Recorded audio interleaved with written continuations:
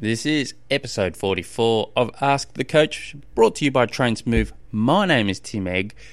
You are awesome for tuning in. If you guys have any training, racing or nutrition questions, please shoot me an email, tim@trainsmooth.com.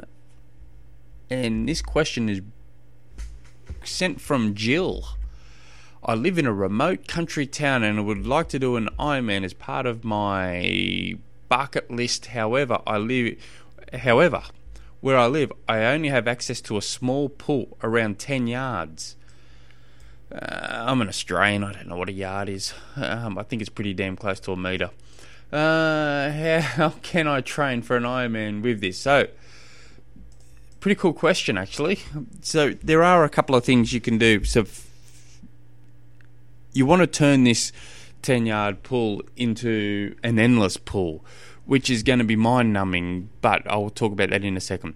So you want to give... There are some things. You can jump on Amazon, for instance, or eBay. I'm sure you can get stuff from there where you're just trying to tie yourself up and then tie the end of this elastic or rope to an end piece.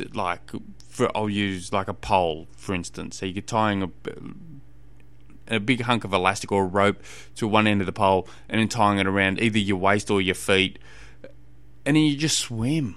You're not going anywhere. You're just constantly swimming. There are some ways to do this at home. You can use rope. You put a pool, use a pool buoy in between your legs.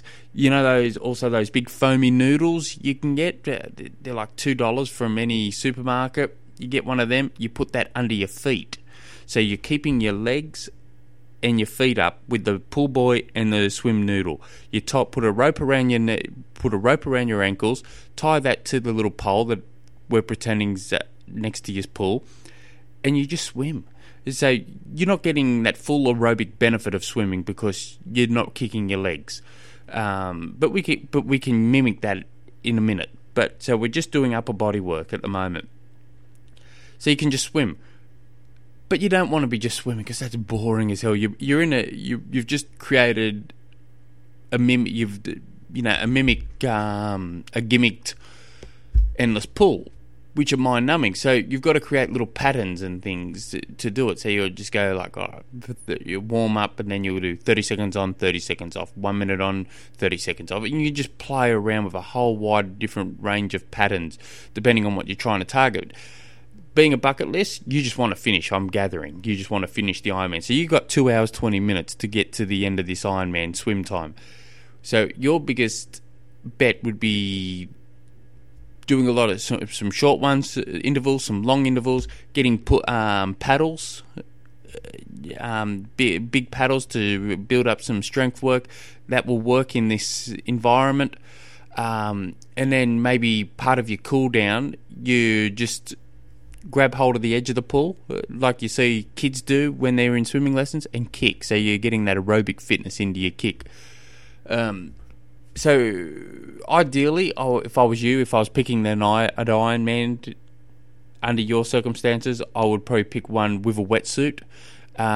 You'd also want to hide your weaknesses as much as you can. So I'm gathering with a 10-yard pool, you're not going to be a front of the pack swimmer.